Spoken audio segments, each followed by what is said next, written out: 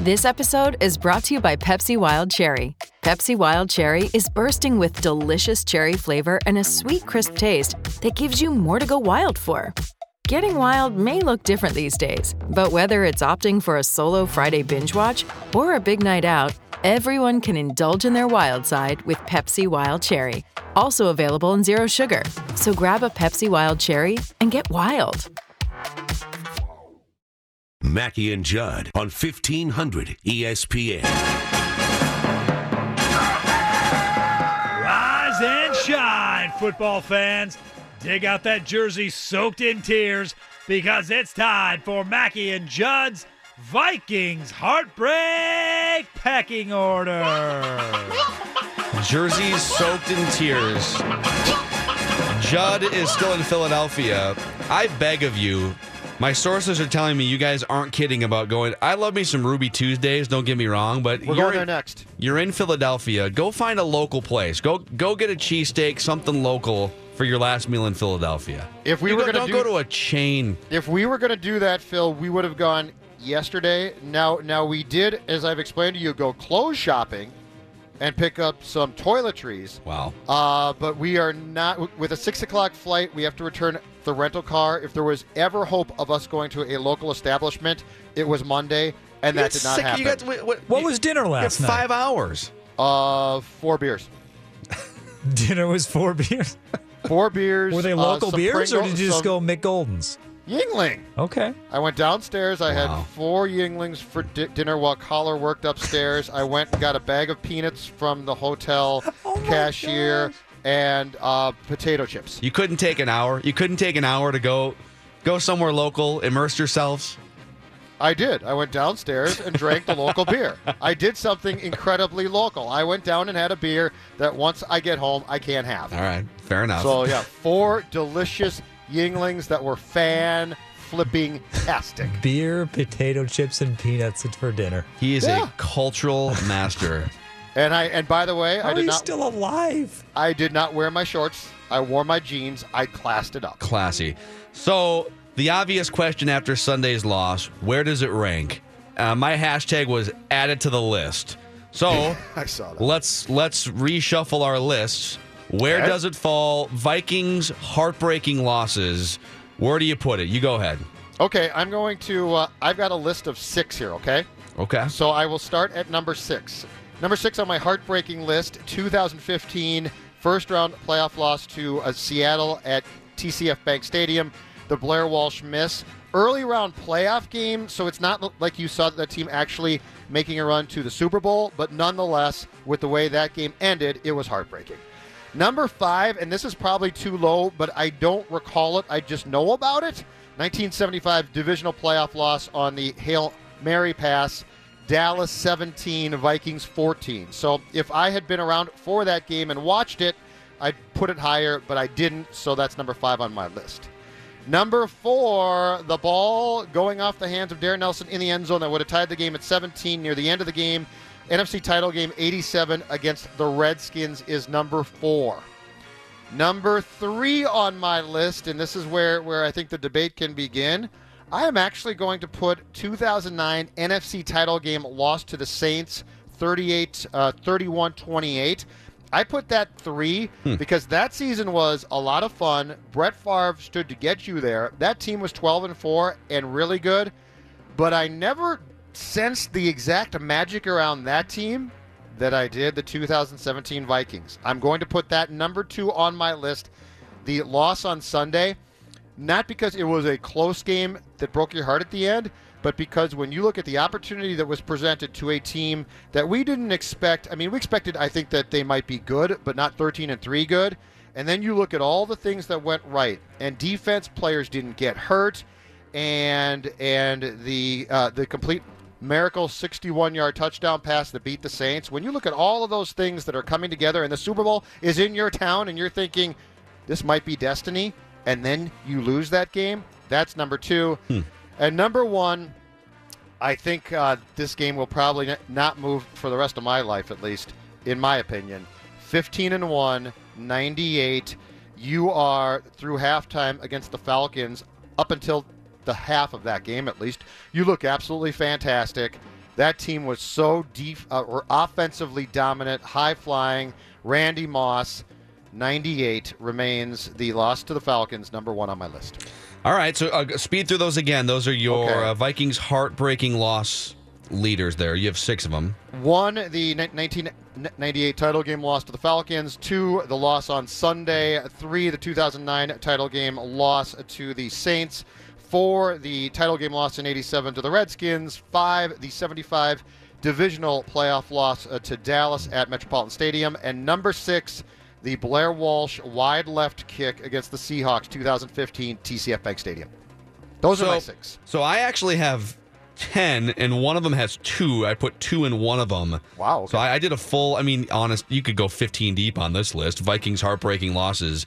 2 things. Number 1, before I get to my list, let it be known, for anyone who rips me as the young whippersnapper, not respecting heartbreak from the 70s, Judd just left off all 4 Super Bowl losses from his heartbreak list. So, and I'm not even debating it. There's a lot of meat on the bone there that you put on your list. Yeah. But people always rip me like Royce. Oh, you know why? You know why? Because I told you this all last week. If you're a Viking fan, getting to the Super Bowl was good enough for me. Okay. I wanted you. I basically took this list to mean you at least got to that game. And I disagree, as you're going to see with my list. Mm-hmm. Honorable mention for me, actually, is the 1987 conference championship that Darren Nelson played, and I put it outside the 10 for this reason. If you watch that play over and over, degree of difficulty was higher on that catch than people give it credit for. Agreed. And I'm not 100% sure it would have been a touchdown even if he catches it. And so, because he was right on the doorstep, he could have stumbled, and then they have to go into overtime still. So some factors make that 11 on my list. Okay. Number 10, 41 Donut. Pleasant surprise to be playing in that game after the heartbreak from the previous 2 seasons. But you had a first-year starter in Dante Culpepper. It never fully felt like a championship team. They got smoked, so it's number 10 on my list. This is a sneaky one, number 9. The 1999 divisional round loss to the Rams, and I put it as a heartbreak because there was still some hope that those Vikings that just broke the single-season offensive scoring record the year before, that they would show the Rams who the best offense truly was. I mean, that's what it was billed as, right? Greatest show on turf against the Randy Moss Showtime offense, and Jeff George was the new quarterback. High-flying Rams. And you thought, for a while there as a Vikings fan, you thought, you know what? This offense is going to show that offense who the boss is, and the Rams absolutely throttled you in the second half of that game.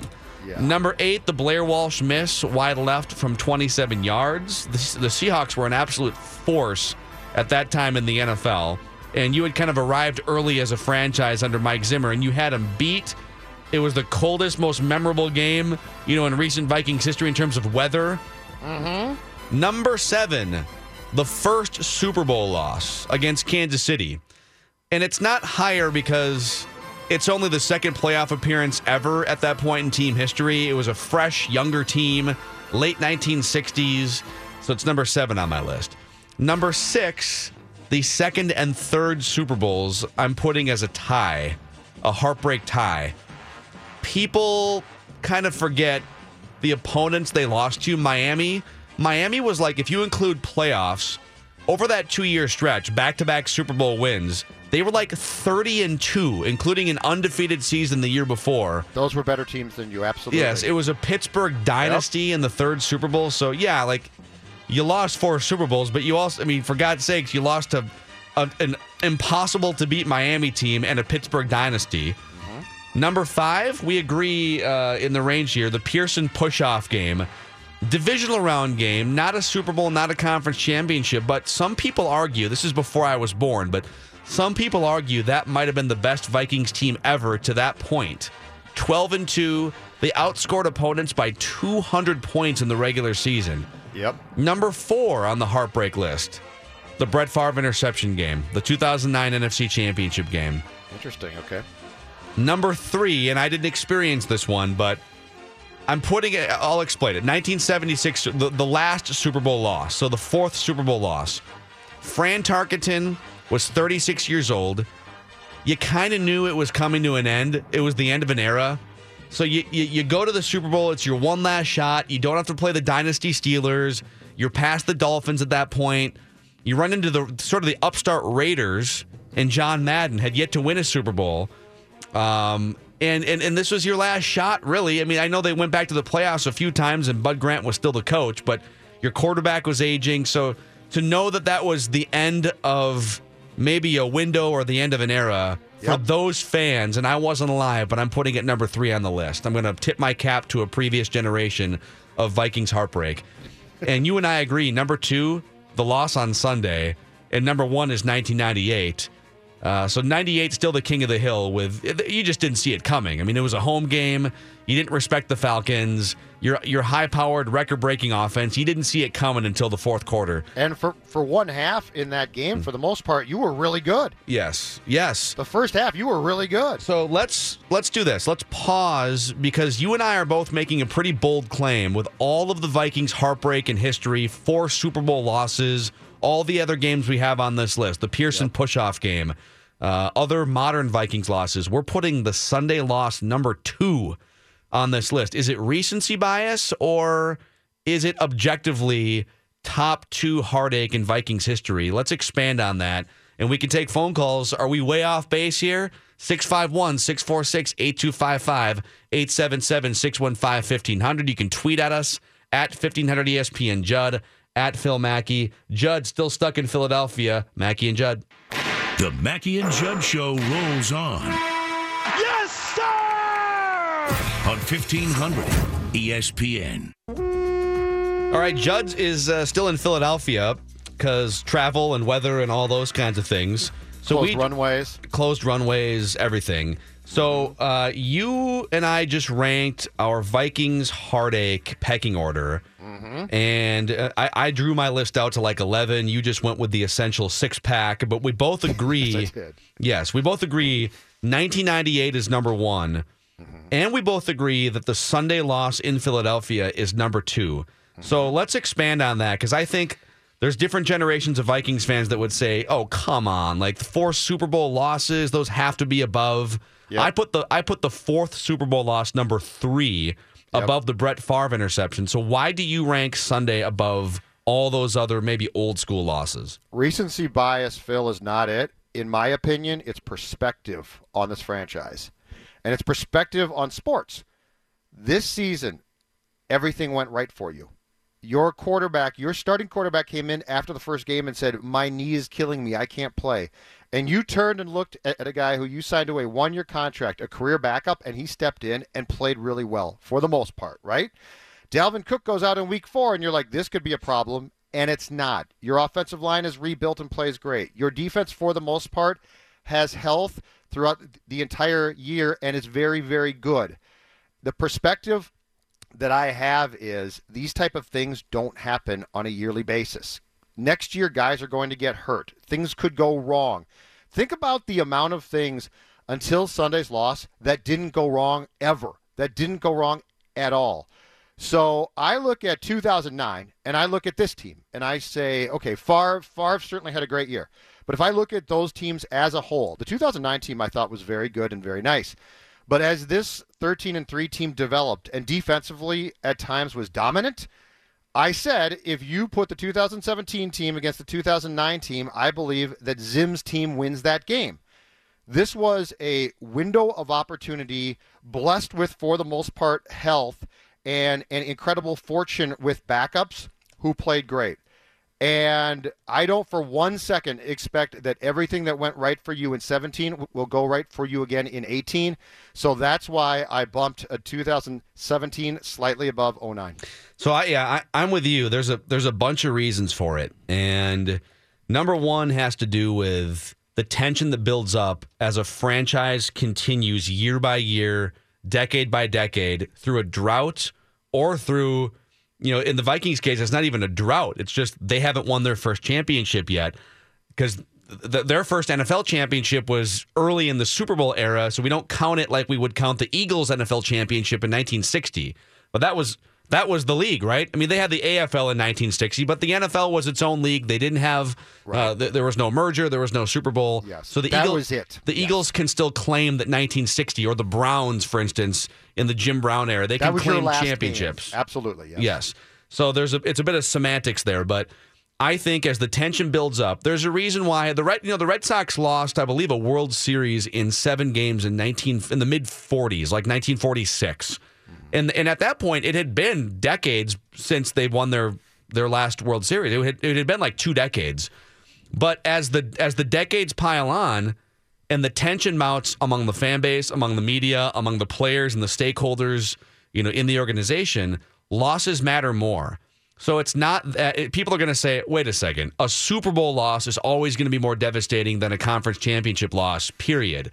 But I disagree. If your franchise is still relatively new and it's 1973 or 1976, those are devastating losses, but you've only been in existence for like 17 years at that point. When the Vikings lost their first Super Bowl, it was their second ever playoff appearance. It was kind of like when the Carolina Panthers went to a Super Bowl in the early 2000s.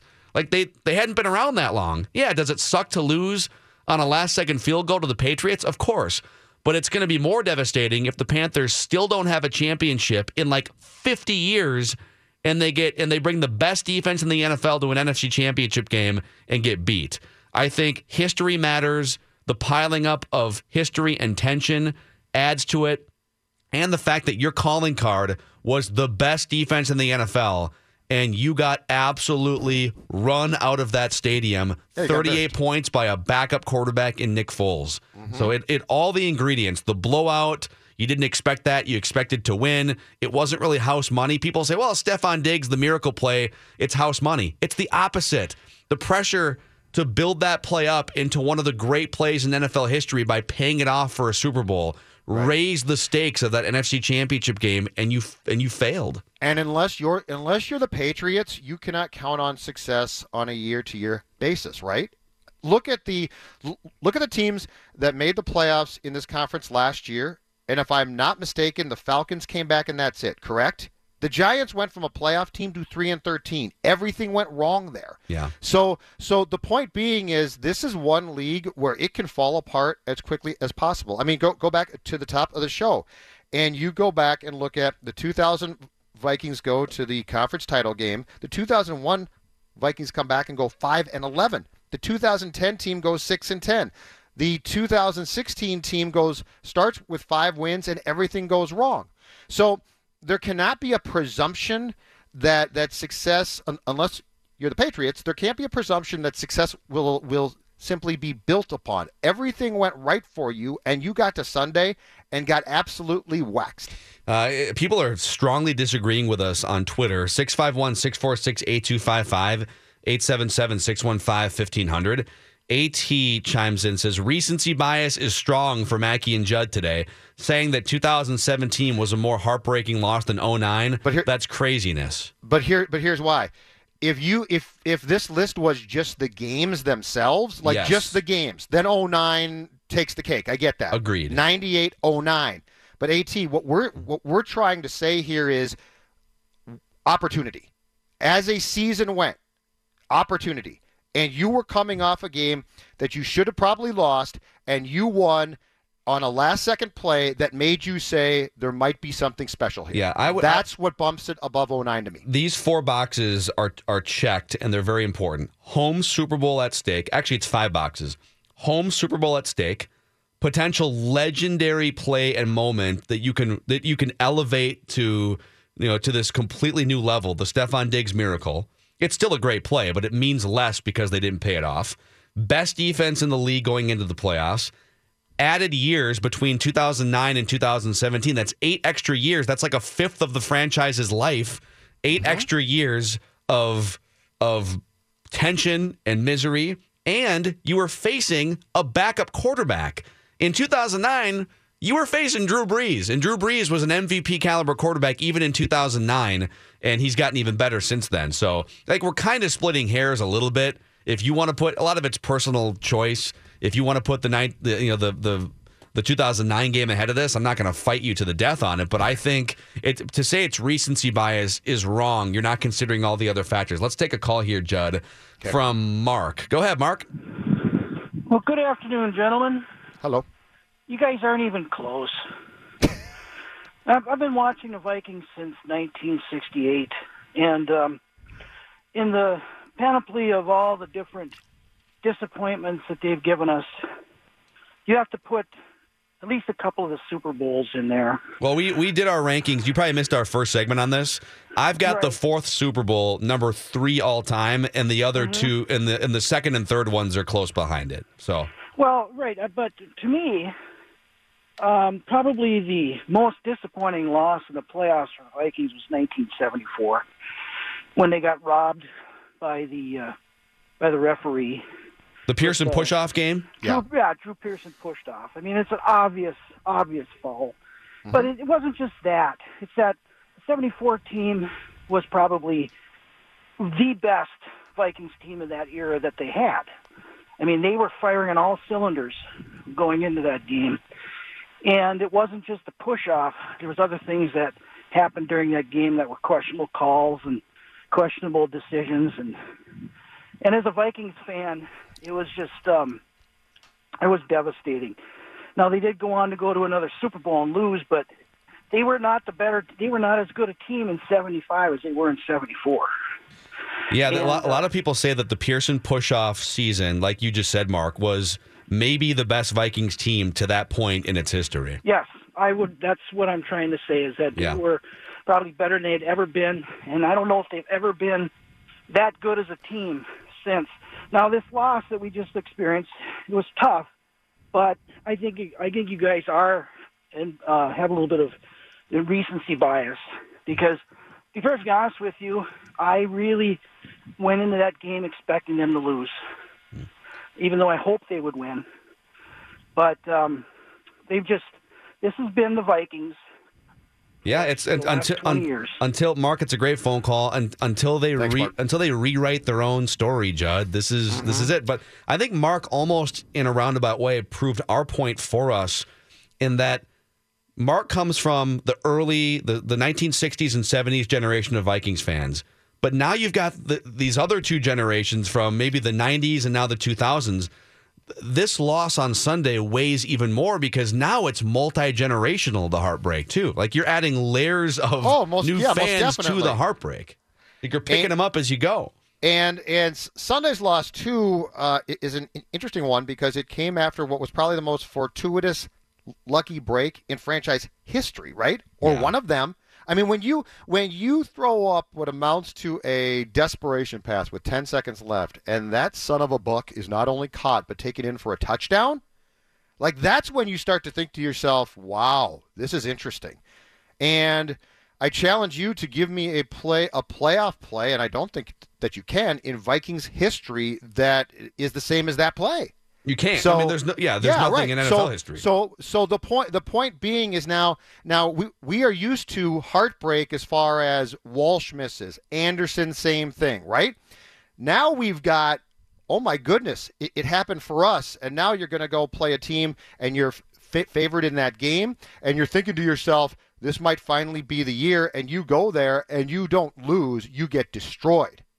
Yeah. So that's where this defeat on Sunday becomes its own entity to me. Is it now goes in sort of a new pile, which is fortuitous game before it. You're thinking to yourself, this might be destined, at least for them to play at home, and then they go and absolutely get blown off the field. Yeah, if you want to make a point for the 1970s diehard Viking fan, yes, it was early in the franchise's history. And so you had a lot of time to make up for it, and it hasn't happened yet. But imagine this 4-year stretch, and a lot of listeners didn't just imagine it; they lived through it. Super Bowl loss, Drew Pearson push off, Super Bowl loss, four straight years, and then losing in the conference championship game in 1977. And then losing in the playoffs again in 78, and then it was a lot of like 7-9, 9-7, tapering off, and then the end of the Bud Grant era in the early 1980s. It was just kind of sometimes the era ends abruptly in Vikings history. The Bud Grant era just tapered off slowly for 5 years of like 9-7, 7-9 football into Les Steckel, and then I was going to say, and then to rejuvenate it. So then Bud stepped down, and you get Steckel, and you're thinking, wow, I don't know how this is going to go. and you go, win 3 games. Yeah. And then Bud has to come back and save you again. So. Yeah. All right, Dave, what kind of questions are you going to fire at us when we come back? Most excellent questions, Phil. Most excellent ones. Vikings, maybe a little Wolves related as well. All right, Judd's in Philadelphia still. Another couple segments here, Mackey and Judd. Phil Mackey, Judd Zulgad. This is like a marriage. Mackey and Judd Might be boring, but it's stable. on 1500 ESPN. Now on Mackey and Judd. Do you believe in past lives? Did we ever really land on the moon? Questions What are the 6 degrees that separate you and Kevin Bacon? of significant importance. All right, Mackey and Judd. Judd's in Philadelphia still. You guys are making big lunch plans, a little salad bar at Ruby Tuesdays. Just a classic Philadelphia joint, that Ruby Tuesdays. I went salad bar yesterday, so I'm thinking maybe burger today. Oh, back-to-back days at Ruby Tuesdays. Big time. No. This will be back to back to back. Wow, 3 straight days. We went on Sunday before the game. Then we went for lunch after the show on Monday. This will be trip 3. What is wrong with It's you guys? the hat trick of Ruby Tuesday. This is it. So I love when we go to Fort Myers and Judd and I get a week in the sun and baseball talk. But there's like when we go places where you and I differ the most, you pick one usually chain restaurant, Applebee's in Mankato, and that's where you're just going to go every meal, every day, same chain restaurant. Yeah. Why don't you guys want to explore the culture? Florida, Philadelphia, go immerse yourself in the city's culture. Seafood in Florida, whatever. Go get a cheesesteak somewhere. I enjoy consistency. There's And a once Ruby I find- Tuesdays in Roseville. Like, you can go there It's anytime really you good, want. too. I go there. It's really good. See, I knew it from going there to eat lunch with Dawn, and so I said to myself, Ruby Tuesdays, heck yeah. I like the salad bar. It's a really good salad bar, by the way. What is wrong with you guys? I'd be happy to do an endorsement for their salad bar because I can tell you right now it's an outstanding salad bar. So many A opportunities. wide for variety, too, to choose personal from shots at- there that at I will avoid. Ruby Tuesdays. A wide variety. Spice of life. David? David?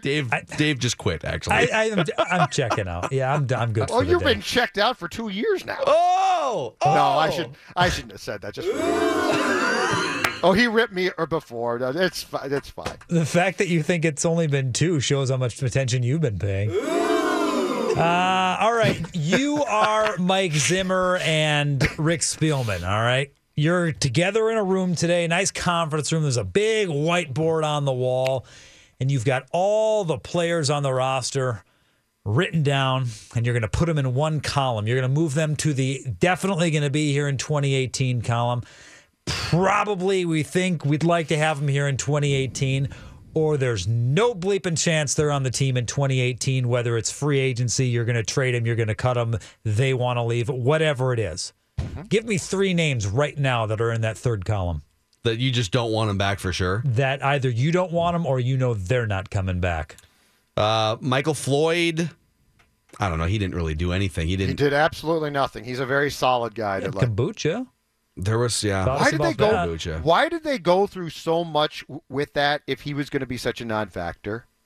I That would have is just weird. released. I would have just released him at the time and said, "Mike, it didn't work out. Sorry." It is weird. I would put, okay, they give up an actual draft pick for Tremaine Brock, who just played special teams all year and wasn't even really a standout, was he? He was just on the team. So I would say those 2 guys are in that category, and then I think Joe Berger is going to stick to his word and retire. So I would say you're going to be looking for a new starting interior offensive lineman, though. So 2 of them, I think you just say goodbye to. 1 of them you'd like to have back, but he's going to retire. I will. I think your first 2 are very strong.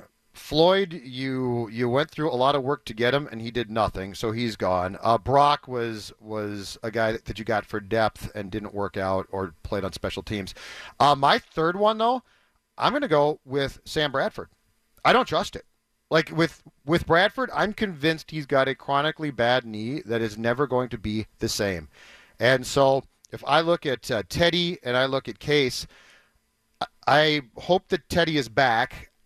I look at Case as objectively as possible, but Bradford, I think if you sign him and you play him next year, you might get 4 games in, and guess what? That knee starts to give him problems. It starts to swell. So Bradford's my third based on the fact that I think as far as reliability goes from him, it's basically gone. And if I can't trust him, I can't play him. He's a temptress. He's the NFL temptress, though.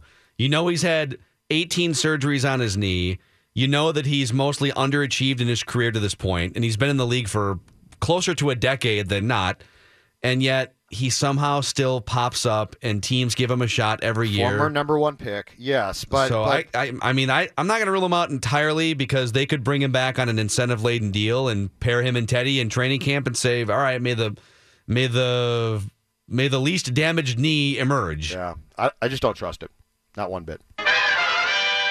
Your Timberwolves, if the season ended today, would be the 3rd seed in the Western Conference. They are a half game up now on the San Antonio Spurs, who are, you could say, reeling now with Kawhi Leonard being out again. Boys, if this keeps up, if the Wolves enter the Western Conference playoffs as the 3rd seed, and let's say barring any injury, any major problems, Butler and Crawford come back just fine and there's no other issues, is there any excuse to not make the second round and make one hell of a series out of it, which would probably be the Rockets?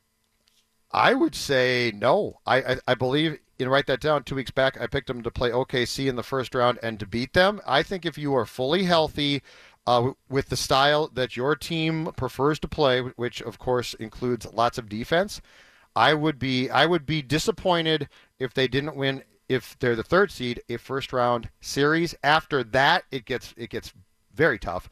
But I would be, the answer to your question, I would say that you should have every reason to be expected to win that first round series. I'm gonna 2-part answer to that question. There's only 2 teams that they wouldn't beat in a first round series. They will, and that includes the Spurs if Kawhi Leonard's out. If Kawhi Leonard comes back and they get like a 4-5 matchup or something, or they have to face the Spurs at that would be difficult. But as of right now, as the NBA stands, they would beat every other team in the Western Conference, not named Golden State or Houston, in a 7-game series.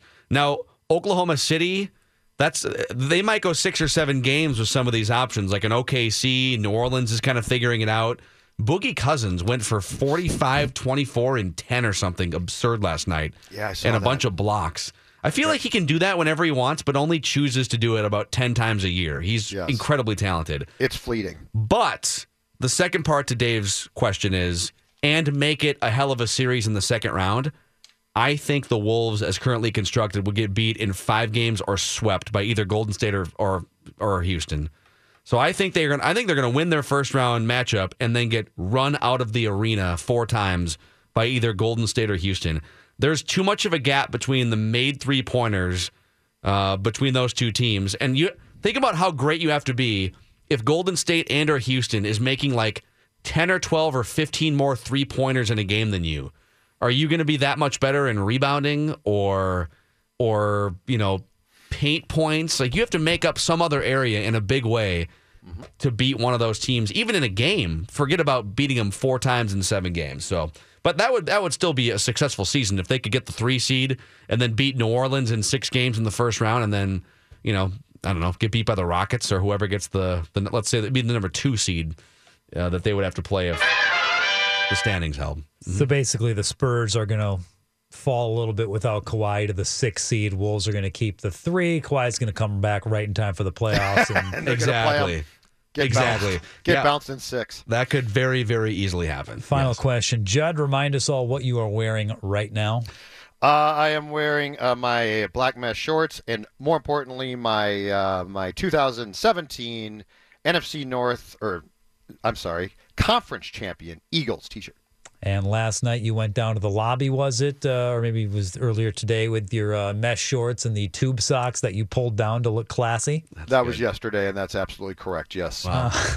You have characterized what I did yesterday correctly. I'll add, since you're painting a visual of Judd Zulgad, the Judd that we know, his mailbox at work here has been jammed for, I believe, 3 years. If you walk by, everyone's got kind of a cleanly little mailbox, except for Kenny, who still has his Christmas cookies in there. See, that would be Judd I have no in a food nutshell. in mine. There's no food in mine. You don't know that. I don't know if you can be sure about that. I think last year's Christmas There cookies might be are a still in mouse your in mailbox. there. I don't know. Okay. All right, well, the question is, since Judd dresses embarrassingly once in a while, we all do, we're guys, something you either are or should be embarrassed about still wearing, and or something that your significant other is embarrassed to see you still wearing? Where does the list start for that one? Yeah, the second one is an endless list. Like pretty much everything could be construed as embarrassing. You're really gonna wear that? Oh yeah. Yeah. And you're going to work? Yeah. Yeah, that's all the time. Or aren't you gonna iron that? No, probably No, not. I'm It'll work not. itself out, hon. I'm walking out the door. I still have in my repertoire, this is the oldest shirt I have that's still in play from 1995. Wow. I have a shirt That's in play. impressive. 23 years. So, and mind you, I wasn't a grown adult in 1995. I was 10. So I still have a shirt in my repertoire from when I was 10 years old. Yeah. Remember the Bud Light slogan, "I love you, man"? Of course. Yes. It's a Bud Light shirt that says, at the time it was like, I think it's an XL that was way too big when I was 10 and now fits me great. It just has giant armpit holes and a couple holes around the back of the collar. How It black just are says- the armpits? They're not black. They're kind of yellowish, but they're cut out. Oh. They're naturally eroded. There's Yeah. And so it says, "I There's love no you, such man," thing on the as natural front, erosion, and on the back it says, "But you're not getting my Bud Light." How often do you wear that shirt? Oh, now, I mean, it's so fragile now. I don't wear it very often. and I love it. And I can't bring myself to throw it away because it's my oldest shirt. It's a My oldest geriatric shirt. I do have a Bon Jovi shirt, one of those like baseball sort of 3/4 sleeve shirts that's definitely older. It's from a 1987 Slippery When Wet tour that I just bought on eBay at some point. Yeah. So that's the oldest shirt I have, but the one like the oldest shirt that I've had in my possession the whole time is from 1995. That's really It's pretty impressive. embarrassing, yeah. That's really impressive. What about you? So to answer the second part of your question, which for me is more fun, David, my problem is this. I can't tell what things match and what don't. I have no clue.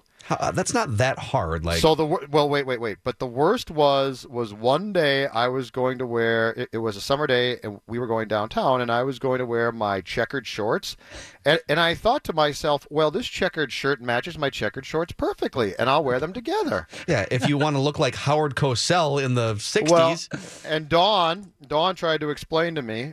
Well, actually, at first she said, "You're not serious, are you?" And I said, "Yes, I'm very serious. I think that these two things match. They're checkered." And she said, "You do get that you look like a complete fool," and explained to me why you can't wear checkered shirts with checkered shorts.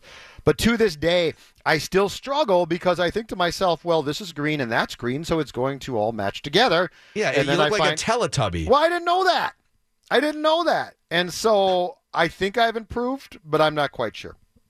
That's the worst. But like, Yes. but how? Yes, hard, go okay, ahead. just on your own, without Dawn, Yeah. can't you make the decision? I don't want to dress in full green from head to toe and think like Well, that. I thought I don't they want to all- look like a stoplight. I thought it all matched together. I thought green and green would be perfect because it all matched. I didn't understand that checkered on checkered it does not have a good look. I would think if it fits together like a puzzle that it would be a good look. Oh my God!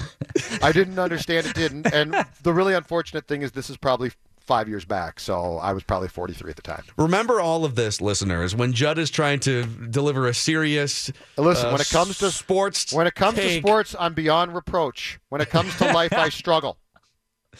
oh my God! All I know is I went downstairs last night at this hotel and I pumped my hard-earned cash into the economy by buying 4 Yingling beers, and I got laughed at for it.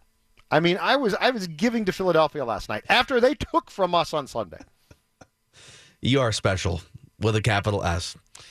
We have one more segment to go. We're just going to let Judd talk about fashion to wrap things up from Philadelphia.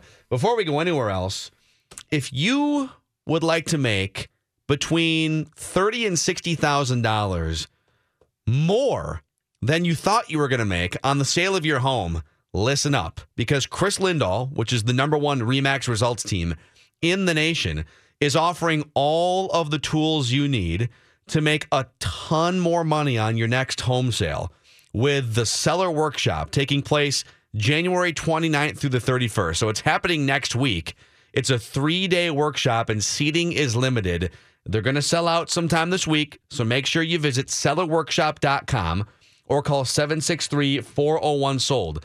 I have personal experience working with the Chris Lindahl team. It was about a year ago, almost exactly a year ago, that my condo sold for a lot more money than I thought. I put my the whole process in great hands with the Chris Lindahl team, you can do the same thing and even go a level up by taking part in this Seller Workshop. Again, January 29th through the 31st, sellerworkshop.com or 763-401-SOLD. Mackie and Judd now continue on 1500 ESPN. New today on digital from director George Clooney. Don't miss the darkly comedic thriller Suburbicon. Matt Damon, Julianne Moore, and Oscar Isaac star in the film. Critics are calling smart, funny, and entertaining, and full of twists and turns. Get Suburbicon on Fandango now, 2 weeks before Blu-ray. Rated R from Paramount Pictures, and enter to win a digital HD download right now on the 1500 ESPN stream player. Incredible season for us as a family. It's been an incredible season for us as a team, the family team. And, it's just can't say thank you enough. That's Case Keenum. And talking about, he's a free agent. He's talking about the great season he had, obviously, in 2017. We ranked our Vikings heartbreaking losses in franchise history, and people disagreed. We both said the game on Sunday is number 2 behind 1998. And a lot of people are vouching for 2009 on our Twitter feeds here. This is from MN Sports. For me, the 2009 season was the biggest heartbreak because I think we had the best chance to win the whole thing that year. Our defense was too hurt in 98, and this year we would have been playing the Patriots.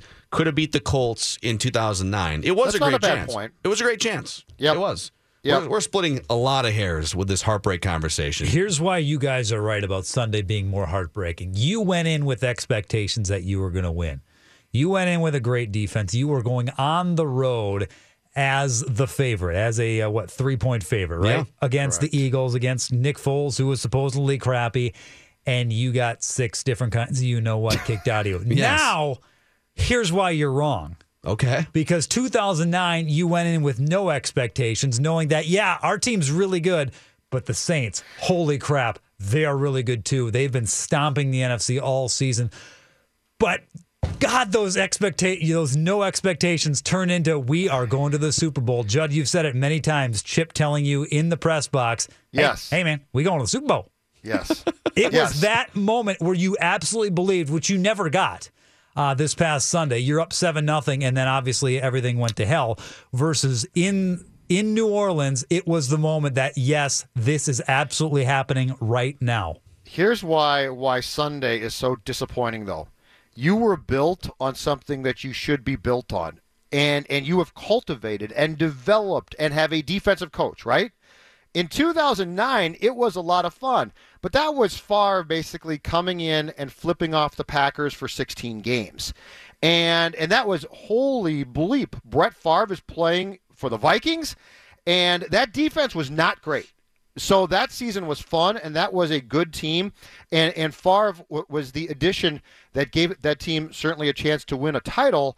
But nonetheless, I thought the stability of this team was greater, and that's why it surprises me. I've never thought about it this way, the 2009 season, but because the whole season, like you said, was a double middle finger tour, just an anti-Green Bay tour for him. Yes. But Green Bay was his first and deepest love. Those Packer fans, Lambeau Field, it's almost like in the end, he couldn't bring himself to finish off the Packers. It's almost like as he's rolling out to his right, he was thinking about those Packer fans in Lambeau Field and said, I thought this is what I wanted. I thought I wanted to ultimately stick it to them by winning a Super Bowl with the greatest rival of the team that I divorced. He or that turned on divorced himself? me. And that he said, I can't. It's like when you're there's movies like this all the time where you're about it's the kill shot's about to happen and then someone comes to their senses and thinks, I can't do this. I once loved this person, right? That's what it feels like when I think back on the 2009 season. It's Darth Vader killing the Emperor, but you guys don't understand Star Wars spoiler references. alert. And which one? You just ruined it for me. I was going to watch all of them tonight when I got home. I hear they're showing him at Ruby Tuesdays. 651-646-8255. Hey, George. Yeah, a couple things. That 75 team that everyone talks about was extremely overrated. They didn't beat a team with a 500 record all year. If you go back and look at their game log, they were everybody, the Central Division was down that year, and all their opponents were all their wins were against sub 500 teams, and that Cowboy team was not very good. They were a wild card team that barely squeaked in. On the 09 team, I agree with what Dave just said. You spent the whole game waiting for the Saints to kick the crap out of you. Then they finally get the ball back to the last drive, and you're thinking they're going to the Super Bowl, and then it gets yanked away. So that's why that's the most disappointing for me. And then a question for Judd. I wasn't able to make the hockey game last night. Obviously, you weren't either. Who replaced you in the suite? Well, I'll hang up. We're talking to him right now, Mr. Hockey. Listen, George. You think Judd's Mr. Hockey? This guy right here. This guy was the replacement. I mean, you called him possessions before, but we cleaned that up to shifts, and once we did that, you were fine. Exactly. Hey, here just some more Vikings heartbreak, just factoids. The only 3 times in the last 25 years that the Vikings have outscored their opponents by 100 points or more in the regular season, 1998, 2009, and 2017. There you have it. So it all comes together. And they did it a few times in the Bud Grant era, too. All Super Bowl losses. George is right. In 1975 Central Division, the Lions finished second at 7-7. The Bears were 4-10. The Packers 4-10. The Packers were a disaster for like 20 years. Oh, the 1970s for the Packers were awful. They were a complete laughingstock. Basically, from the 70s through until Holmgren got there in 92, they were a joke. We aren't going to unveil any of these because they're all kind of in pencil, but we're going to be in Radio Row all week next week. And we've already got 2 or 3 really fun guests that we're lining up in person, including someone who's going to hopefully teach Judd how to do a really cool touchdown celebration. So we'll just tease that for next week. In mesh shorts? Hopefully you don't wear mesh shorts to Radio Row. Or do you have to wear real pants to this event? Pants are not optional for Radio Row. Good luck getting out of Philly. I hope we do. Judd and Colin. Ruby Tuesdays, here we Philly come. for 4 days, and we'll be back tomorrow. Mackie and Judd. Find our on-demand stuff at the show page, 1590ESPN.com.